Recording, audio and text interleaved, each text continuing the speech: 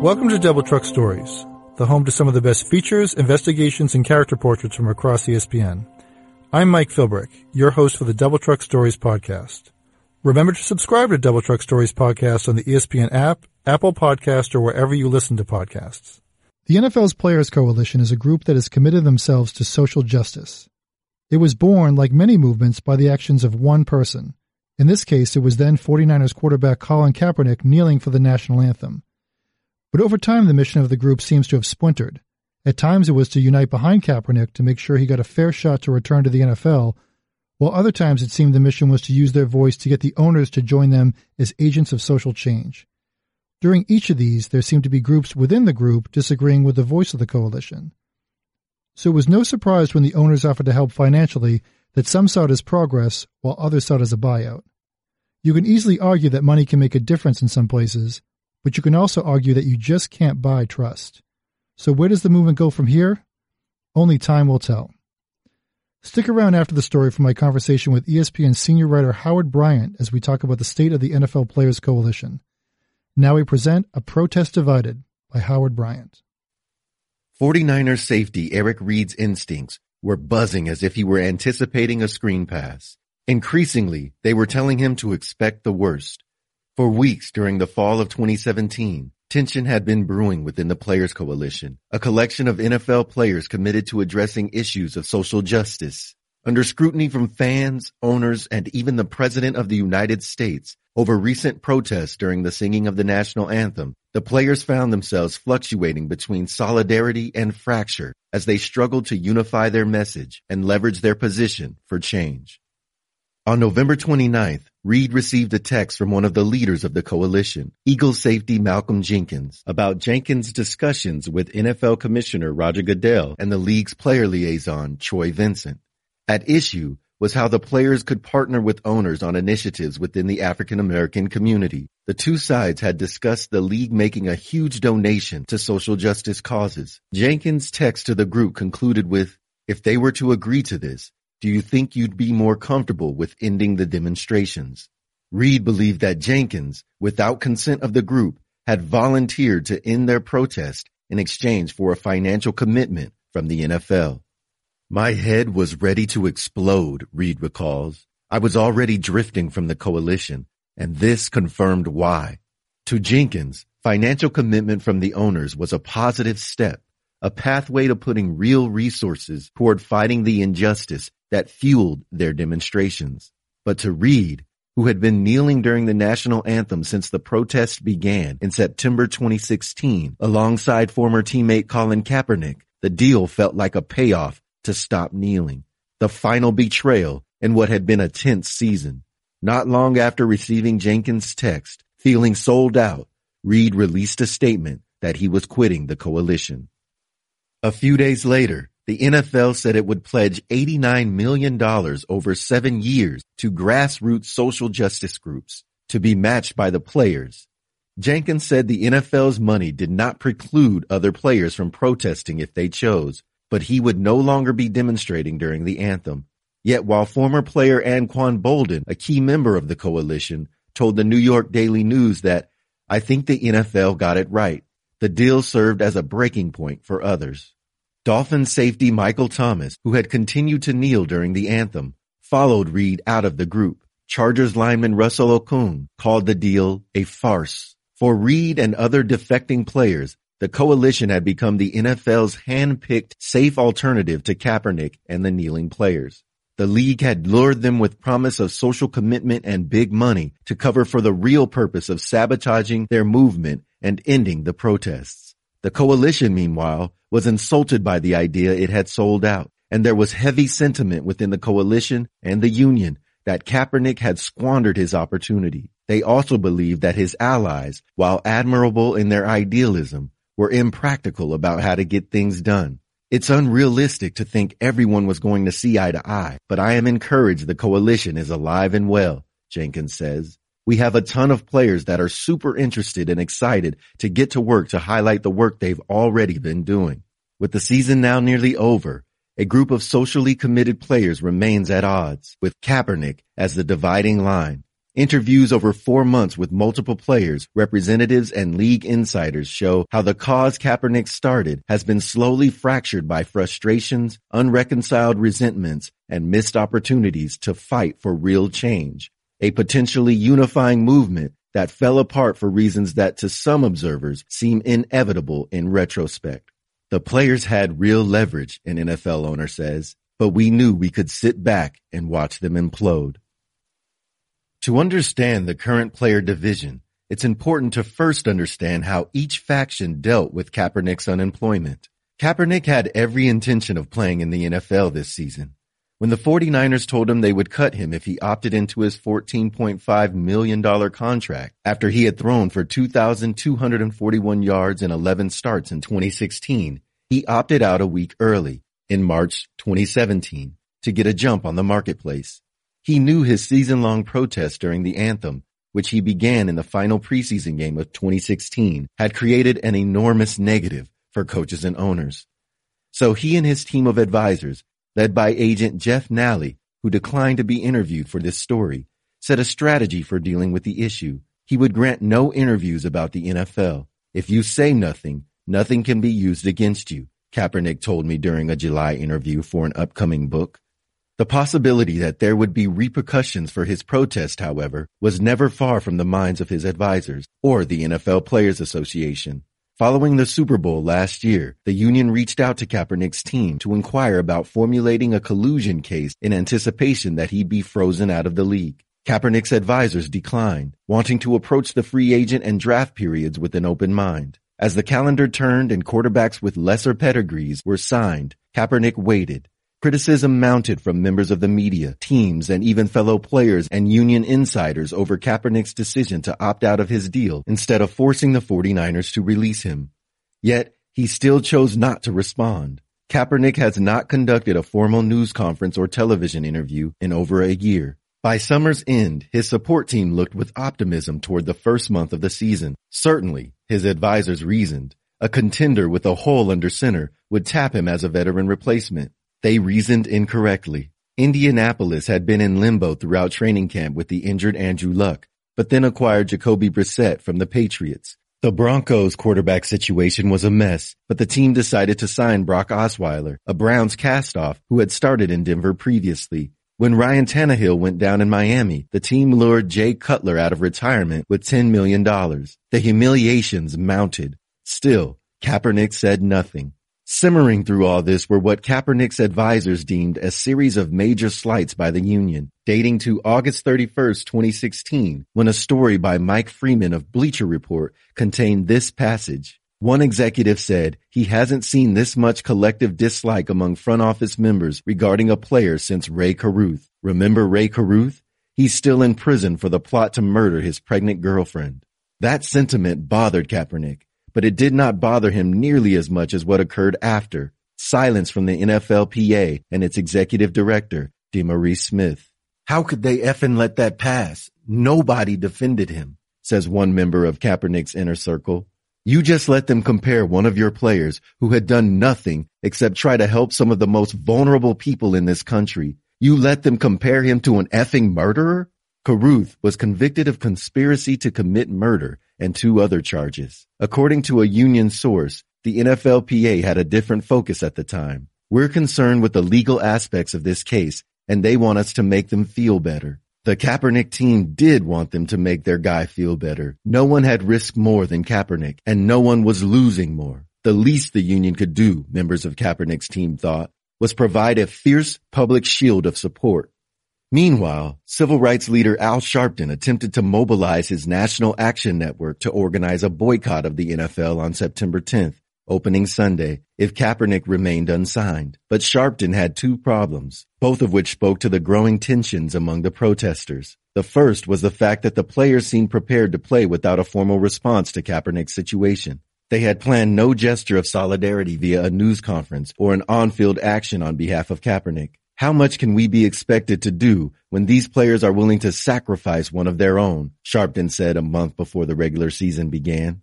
Sharpton's second problem was Kaepernick. According to Sharpton, Kaepernick's camp ignored his overtures during the spring and summer as fans organized spontaneous boycotts supporting the quarterback.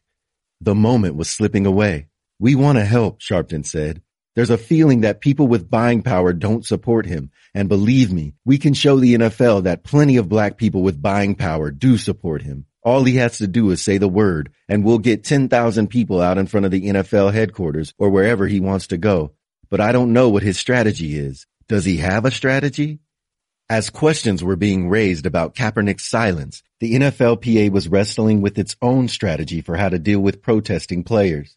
It supported the players' right to demonstrate. A dozen players did so on opening day in 2016, but the union believed its primary responsibility wasn't to eradicate police brutality, but to protect jobs and increase salaries. And if sponsors distanced themselves from the league, it would shrink the financial pie for players. But the thorniest issue was that it was impossible to know if there was universal player support from a membership of nearly 2,000 for the on-field demonstrations.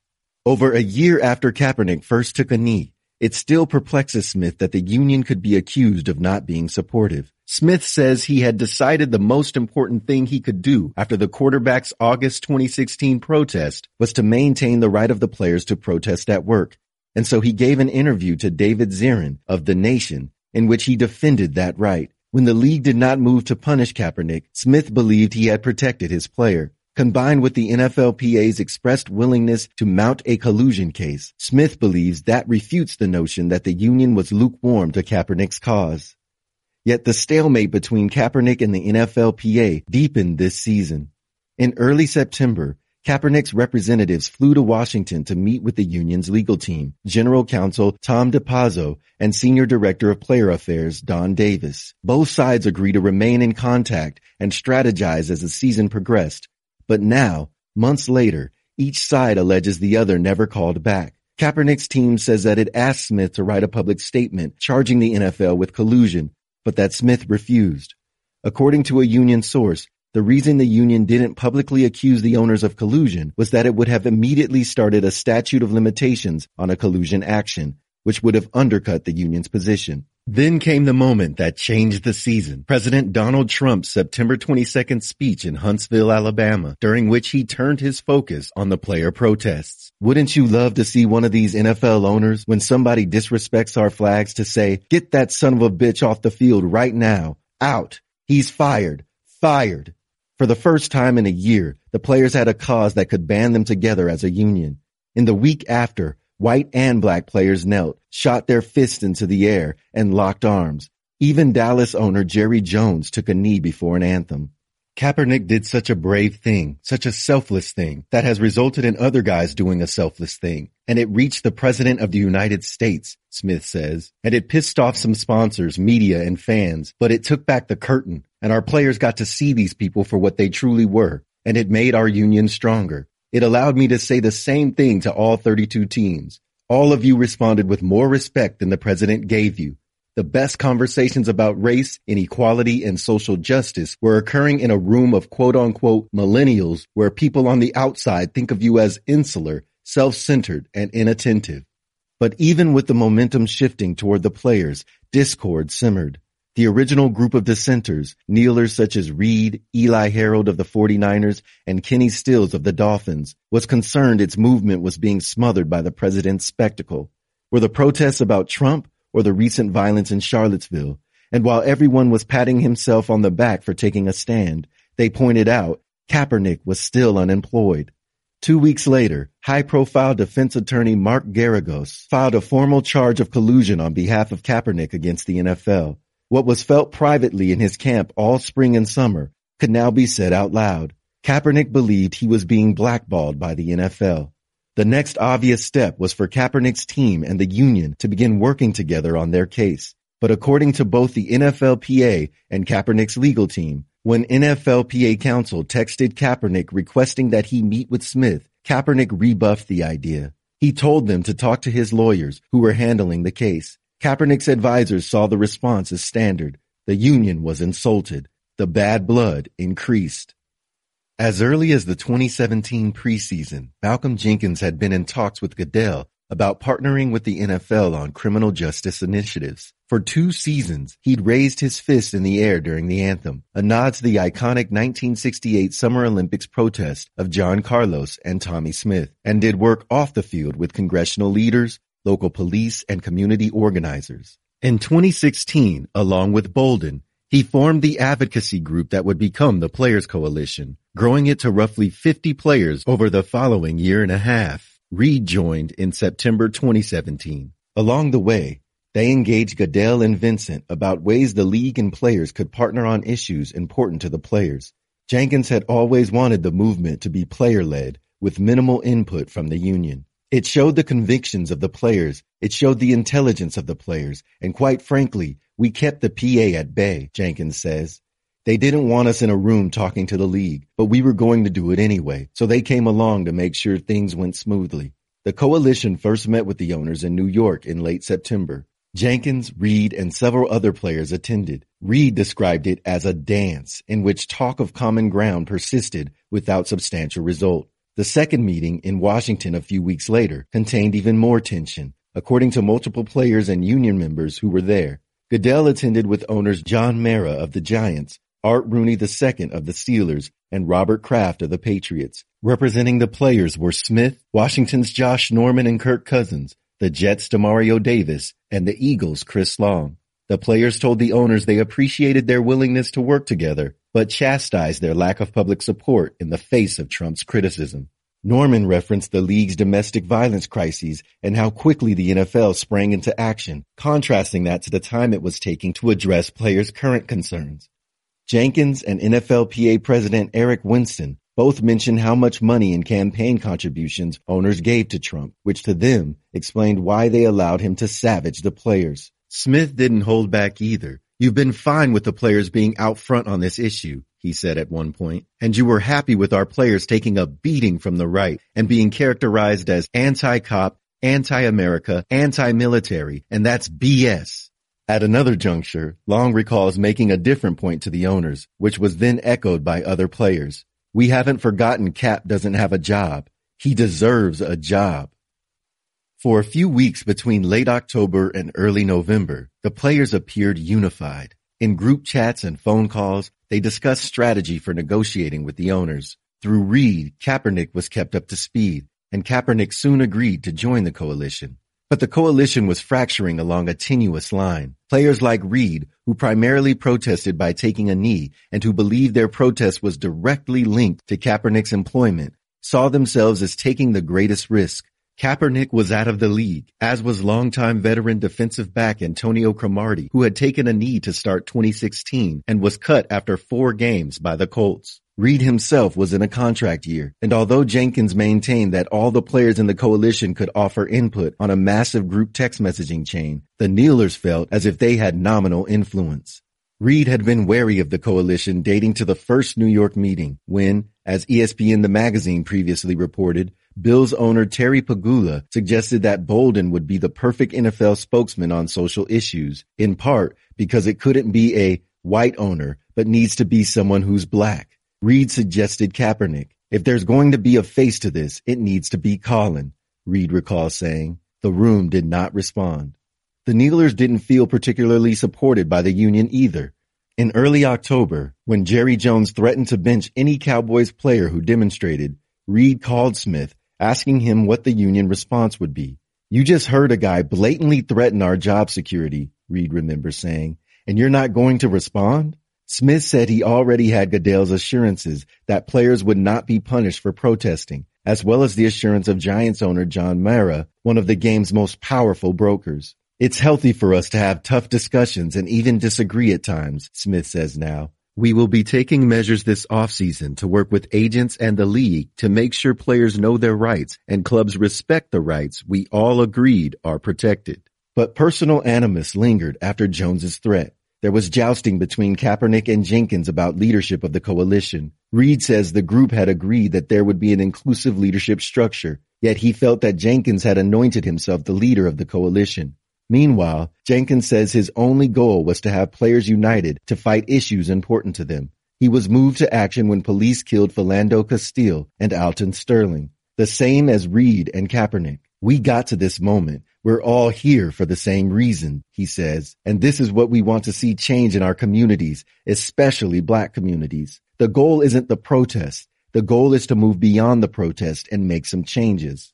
The divide grew when Garagos went public about Kaepernick not being invited by the players to the October New York meeting. According to 2 players in the group, Jenkins and other members of the coalition did not like Kaepernick lawyering up. On October 28th, Jenkins sent a message to the group chat that read, "Heads up, guys. I removed Cap from this chat. His attorneys have been contacting me, and it seems clear to me that he is not interested in working under the coalition. I think it's important that we keep him involved in what we do, and he will still be invited to meetings that we have. But in regards to our decision-making and communications between members of the coalition, I think it's important to keep these things in-house in the spirit of solidarity."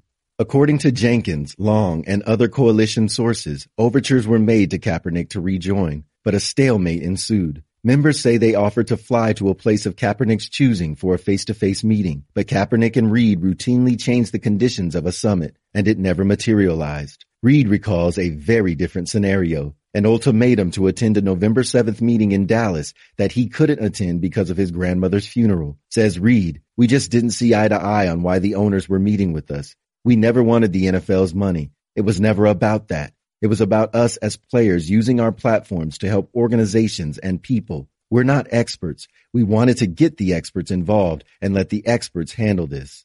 A union source points out the obvious historical parallels to the civil rights movement. The idealistic and uncompromising Reed and Kaepernick faction was at odds with the Jenkins-Bolden faction, which was willing to work with and within the system. "It's like it was then," the source says. "The legislation wasn't perfect. You didn't get everything you wanted, but you had more than you had before."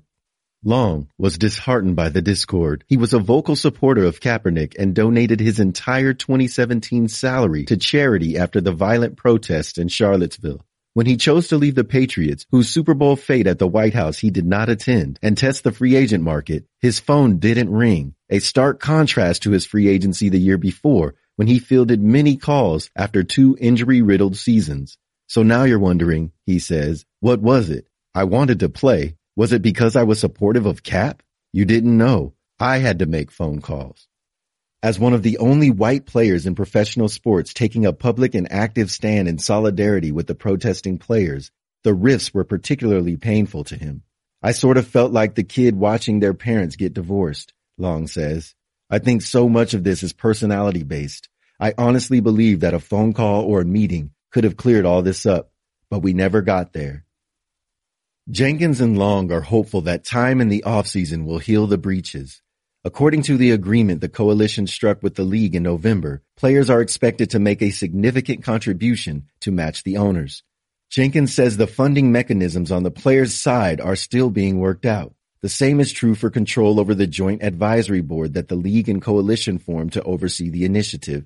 In its current form, with 5 players, 5 owners, and 2 NFL-appointed members, the league owns the tiebreakers for any disputes, a point that concerned the kneelers. They see their concerns playing out already. Recently, the NFL committed funds to the United Negro College Fund, a venerable organization, but hardly on the front lines of police misconduct. "I don't think it's as fractured as it appears in the public," Jenkins says. "Obviously, it's a sensitive subject that a lot of guys are passionate about and a lot of guys sacrifice for and put themselves out there to change. It's going to be something that's hard for everybody to see eye to eye on. But at the end of the day, I'm proud of everybody who gave us input to get us here. That includes Eric Reed and Mike Thomas. They played a huge role in the things we got the league to commit to. They were in those meetings up until the very end. I think everyone's hearts are in the right place." "I think all of the details can probably be worked out," Reed says, "but the details aren't the reason I left the coalition. I left the coalition because of Malcolm." Looming over all of this is the issue of protest. Long believes that if the owners attempt to compel the players to stop protesting, the players will dissolve the relationship. "I believe in Malcolm," Long says. "I've watched how hard this guy works, how much he cares about this. This was never supposed to be a quid pro quo. I don't think guys would accept that." Jenkins' pragmatism produced a result, hard cash from the owners, that few people thought possible when Kaepernick first began his protest. But cooperation is not the same as trust, and that looms large in the coming months. The Kaepernick collusion suit will play out as other protesters like Reed reach free agency. Meanwhile, for all of Long's faith, as players contribute their financial share under the agreement struck by Jenkins and Bolden, it remains to be seen whether it will result in a reduction of their protests, willingly or otherwise. We'll see if the league will keep its word or if the players got taken, says a former player. But I don't think they sold out. You know what they did? They bought in.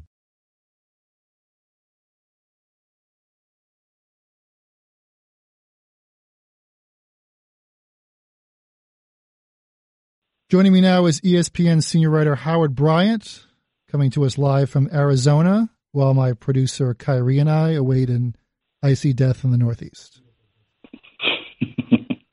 Howard, welcome on that note. Thank you. Thank you for having me. Good to be here. So let's get right into this story. We can talk about the evolution of where we're at now based on your fantastic reporting. It seemed interesting that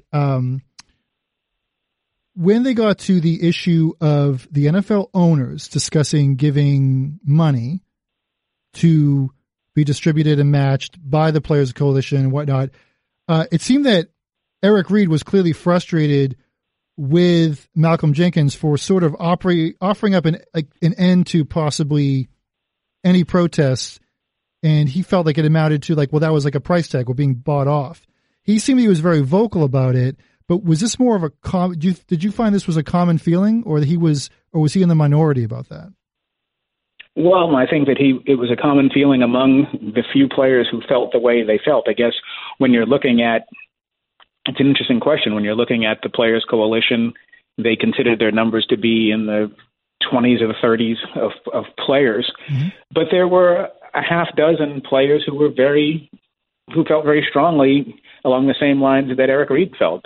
Kenny Stills was very concerned. Russell Okung was concerned. Eric was concerned. Michael Thomas of the Dolphins was also concerned, as was Marcus Peters. So you had players who did worry about what this looked like, who wondered about the parameters of the deal, who were concerned about the speed of this deal. Why did this feel like it had to be rushed when all the details weren't finalized? Mm-hmm. It was not Eric out there on an island by himself, but certainly he took, I think, the lead as one of the dissenters, but he certainly wasn't the only person who felt that way about this deal. Has that dissension to that deal died down, do you feel, or has it grown, or what direction has it gone? Well, it's certainly in a wait-and-see standpoint with all kinds of frustration. There's no question about that. I think that when you look at what the Players Coalition had been promised in terms of, one, advertising towards social justice during the postseason, that didn't really happen. There was a small documentary that NFL Network did on Malcolm Jenkins, which inflamed a lot of the dissenters who were concerned that Malcolm was sort of self-promoting, and then that didn't make them feel any better. Right. There had always been the gigantic elephant in the room, the woolly mammoth in the room, which was some of these players, their contracts were up, and what was going to happen to these kneelers once they hit free agency. And as we've seen, Eric Reid hasn't been signed, hasn't gotten any phone calls on this yet. And so the real question had been, was going into business with the owners going to isolate and essentially sell out the players who were taking a knee? That, to me, is the number one question. Is it possible to decouple protest from labor? Mm-hmm. Especially when you've already seen what ownership had done with Colin Kaepernick.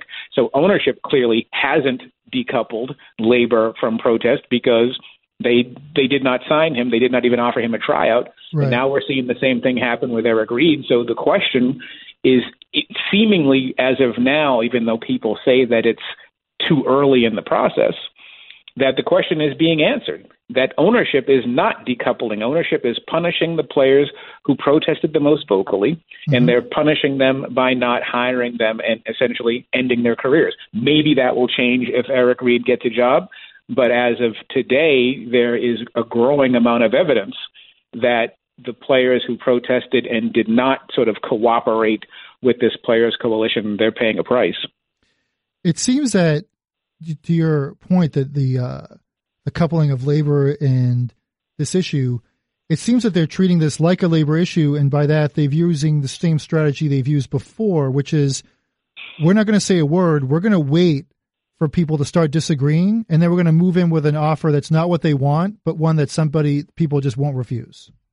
Or no offer at all, in the stand, from the position of some of the players who are more vocal. And I agree. I think that it was always an interesting question in the first place. And I think when I had spoken with Eric and spoken with some of the dissenters, they were somewhat dumbfounded as well that ownership is playing hardball.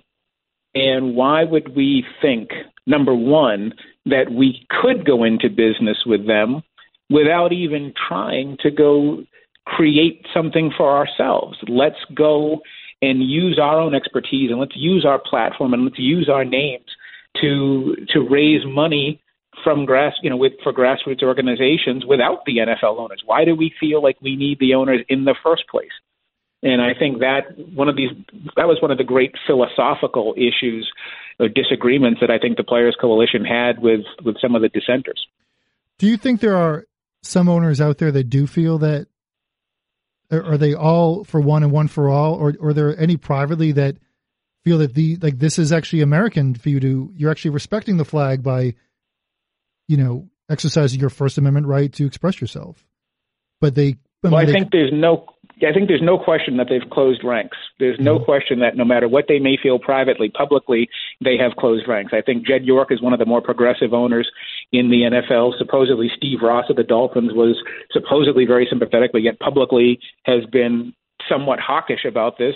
Whatever he feels privately, publicly he has tried to make players, he said that he wants players to stand for the anthem as well. So I think it's one thing in theory, and I think it's another thing in practice, because I think they believe this is costing them money. Mm-hmm. I think it's very disappointing in a lot of ways, because can you have it both ways? Can you say that you're committed to social justice with this $89 million partnership with the Players Coalition while at the same time punishing protest?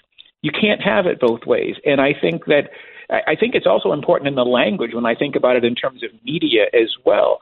We do not cooperate. We're not helping with this story in a lot of ways, because we fall into the same language of the league.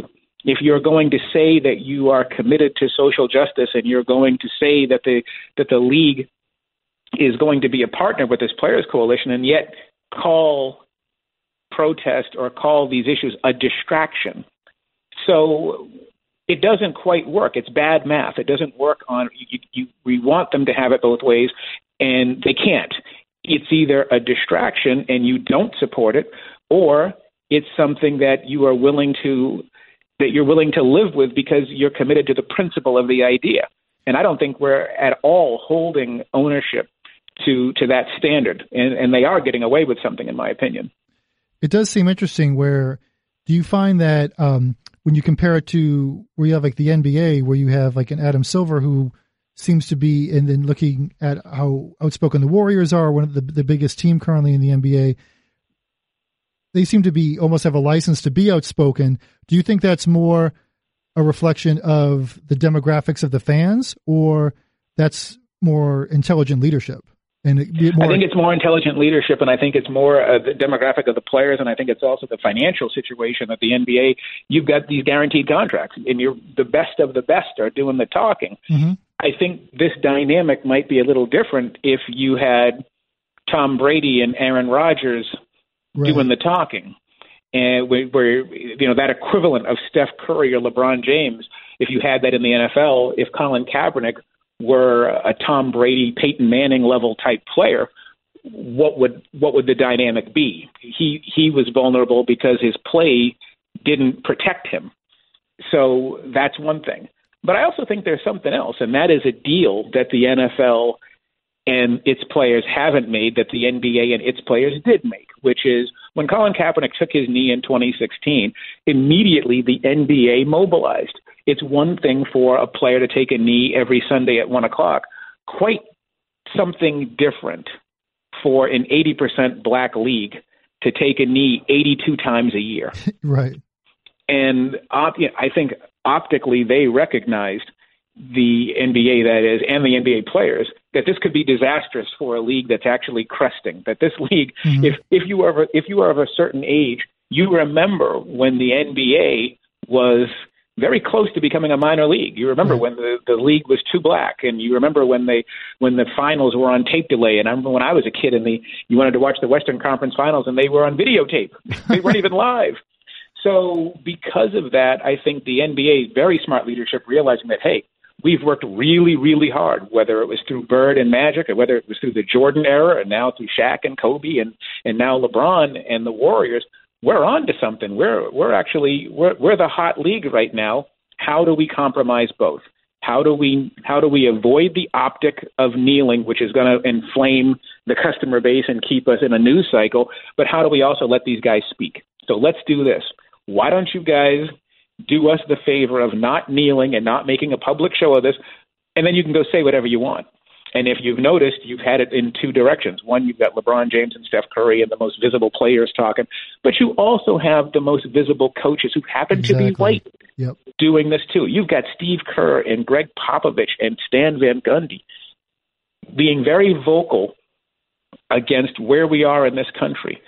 And the NBA has very wisely stepped back. And guess what? They've actually turned protest into profit in the opposite direction without it being contentious. Moving on to what, back with the Players Coalition, do they perceive what's being done to Colin? Is there, with Colin Kaepernick specifically, is there still support for him?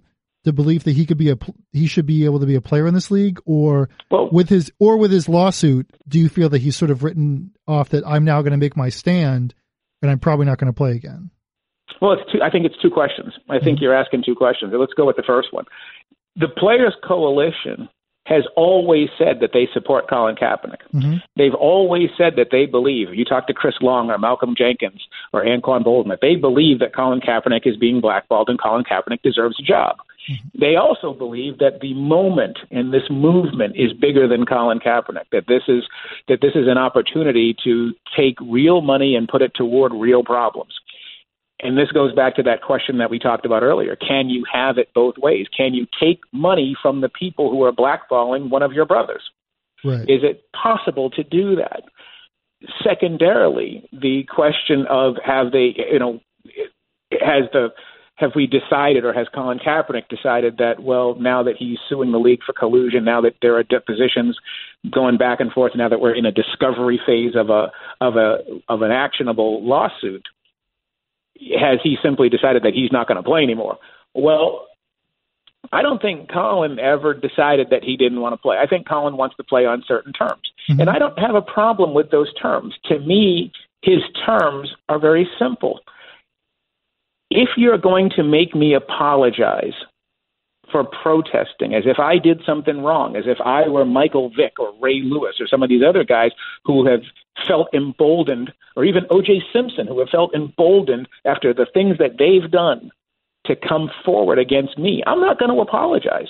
I don't have to. I did nothing wrong. And so because of that, I think that's where you have this feeling that Colin is being defiant, or Colin has made the decision that he doesn't want to play anymore. I actually think Colin, he's not diplomatic. He's not being diplomatic. He's not allowing concessions, and I'm not sure that is exactly what the league wants to see, or that it's particularly smart for him to do that. Right. But I 100% agree with him that he shouldn't have to apologize when you have guys in that league who have been given second, third, fourth chances for actually breaking the law. Now, there was also a question of during this time of the union support of Kaepernick. While the union feels that they did support him, while others disagreed with that. Do you feel that the union did everything they could have for Colin Kaepernick? No, not at all. Not at all. And I think, once again, this is that thing about having it both ways. And when you look at the union also is trying to separate protest from labor. And you can't separate protest from labor when management is punishing you for your protest. That's part of labor. And let's just put it on the table. The union has always been flustered by this issue. They want to support the players, but they really philosophically don't know where protest fits as in a collective bargaining unit. They're like, they don't know. They want to support the players, but they don't think that social justice is necessarily part of their responsibility. And I do believe that they made a huge tactical error in allowing the Players Coalition to negotiate directly with ownership when these guys, when ownership is going to punish players with their contracts or by not signing them. Right. I think the union had to step in, especially once there was a very public and nasty rift between the players, that somebody had to step in and play referee and make sure that the players were protected, and that didn't happen. And part of the reason it didn't happen is because the union just doesn't think that protest was really part of their job. They're put in a position now where they don't really want this to be something that they have to deal with, but the players have demanded it. So now they're put in a box as well. They've also had a very bad relationship with Colin Kaepernick personally. So it's not like they're giving a full-throated defense of the guy, right, because Colin and the union don't get along. They haven't gotten along because Colin opted out of the licensing agreement, so he wasn't really perceived as somebody who was 100% with the union. Colin was upset with the union about, whatever issues they had over this licensing agreement. And of course, Colin's camp was upset with the union because they didn't feel that Colin was supported by them, that they allowed Colin to be savaged by anonymous quotes from ownership and by players, ex-players who were coming out against him. And the Kaepernick camp believed that the union had a responsibility to defend their player, to say, listen, you can't do this. We're not going to allow you as owners to compare a guy who is fighting for some of the poorest people with the fewest rights in the country. You can't compare him to Ray Caruth. Right. Oh, exactly. And owners, in the union, when you think about this, the union's position is that we believe that we defended him. It just clearly wasn't enough for the Kaepernick camp. And to be honest, I tend to agree. I think that they could have done a lot more. But to do that would have meant to change philosophy, to say, okay, we're in for a penny, in for a pound on protest, not just collusion and not just job rights, but we're going to support our players on this issue as well. And I don't think philosophically they've gotten there yet. Do you think, though, that despite of no apologies or giving no breaks to the union or the ownership, do you think that part of the team, Kaepernick's team, was flawed in was that they didn't seem to have a hardcore strategy or plan or end game of what they were looking for? Yeah, I think that the Kaepernick team, they're not perfect either. This is a learning curve for everybody in terms of going into this new space that people have not gone into for years in terms of athletes taking public positions and very political positions. I think everybody wanted Colin to talk. I think people wanted him to be a leader. They wanted him to be the face of the movement, of something that really didn't begin with him, obviously, but he symbolized it better than anybody. And it just wasn't his way. It wasn't the decision that he chose to make for himself personally. And was that a tactical error? I think it depends on who you talk to. To me, I would have loved to have seen Colin embrace this moment because I think that he had an opportunity. People were listening to him, and in this day and age, nobody listens to anybody. Right. So the fact that he had the country's attention was something very powerful and very special and very rare. But I also understood that he felt that it wasn't right for him to go out and be the public spokesperson on this. And there was a vacuum. And I think because of that vacuum, my biggest issue with it was it allowed other people to define Colin Kaepernick more than Colin Kaepernick defined himself. I didn't think that was something that he should have allowed to happen, but it did happen. And so now you've got his adversaries determining his desire to play football and questioning who he is as a person and questioning and essentially shaping this entire narrative. I think he could have done more to prevent that. Now, looking at some of the hardcore, the dissenters that were very vocal, as you spoke about at the beginning, and like Eric Reed, for example, who has gotten no phone calls in his free agency period, do you think that the coalition could use this as part of their narrative? Because then you have someone, as you said earlier, about second or third chances. They talked about how Greg Hardy's ability to play the game was something that everyone was on board with on the Cowboys side after being dismissed and the crazy charges against him. It seems that those kind of charges against someone completely being outweighed, by protesting and being vocal about the league.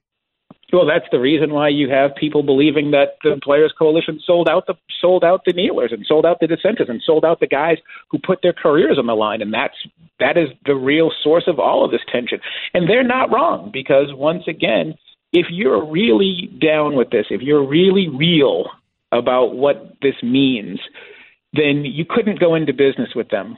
You couldn't go into business with ownership. You got to tie Colin Kaepernick and Eric Reid and every other player who took a stand. You have to tie their employment to your business relationship with them. Otherwise, it looks like you were willing to sacrifice Colin Kaepernick and you were willing to sacrifice Eric Reid and those guys for this. And I think that's the one area for, as much as you may want to criticize Colin Kaepernick for what he did say or what he didn't say or choosing not to talk, the one thing that I do feel is not in his camp and is not his problem was the fact that the other players did not recognize this as an opportunity to come together along labor lines. They should have all stuck together. There was no reason to make a deal with these guys when they were going to essentially deny employment to your teammates or your union brothers. What do you think is the realistic legacy of this moment and the money and these players involved? I know that's a lot of questions, but how do you think we'll be talking about this, Howard, in 1 year or 2 years? I think we're going to talk about the movement being co-opted. I think we're going to talk about the lack of courage on the part of the players if this goes the way it's going right now. I think we're going to talk about Colin Kaepernick and hopefully not Eric Reid, because Eric Reid is still in play right now. I don't think Colin Kaepernick is. But we very well could be talking about this moment where over a 5-month period, you have NFL players making an $89 million deal with owners, while at the same time you have a collusion lawsuit, not just one with Colin Kaepernick, but maybe another one with Eric Reid as well. If the NFL players, if Eric Reid goes into whether it is training camp or opening day unemployed, then I think the legacy of this will be that the Players Coalition did a disastrous deal to its own membership. Well, we will absolutely be watching to see what happens next with these players. And I know you will be on top of it the whole way. Howard? I have to. You have to, whether you like it or not. That's right. Howard, thank you so much for your time. Oh, my pleasure. Thank you. Remember to subscribe to Double Truck Stories podcast on the ESPN app, Apple Podcast, or wherever you listen to podcasts. Thanks again, and we'll be back soon with more Double Truck Stories podcasts.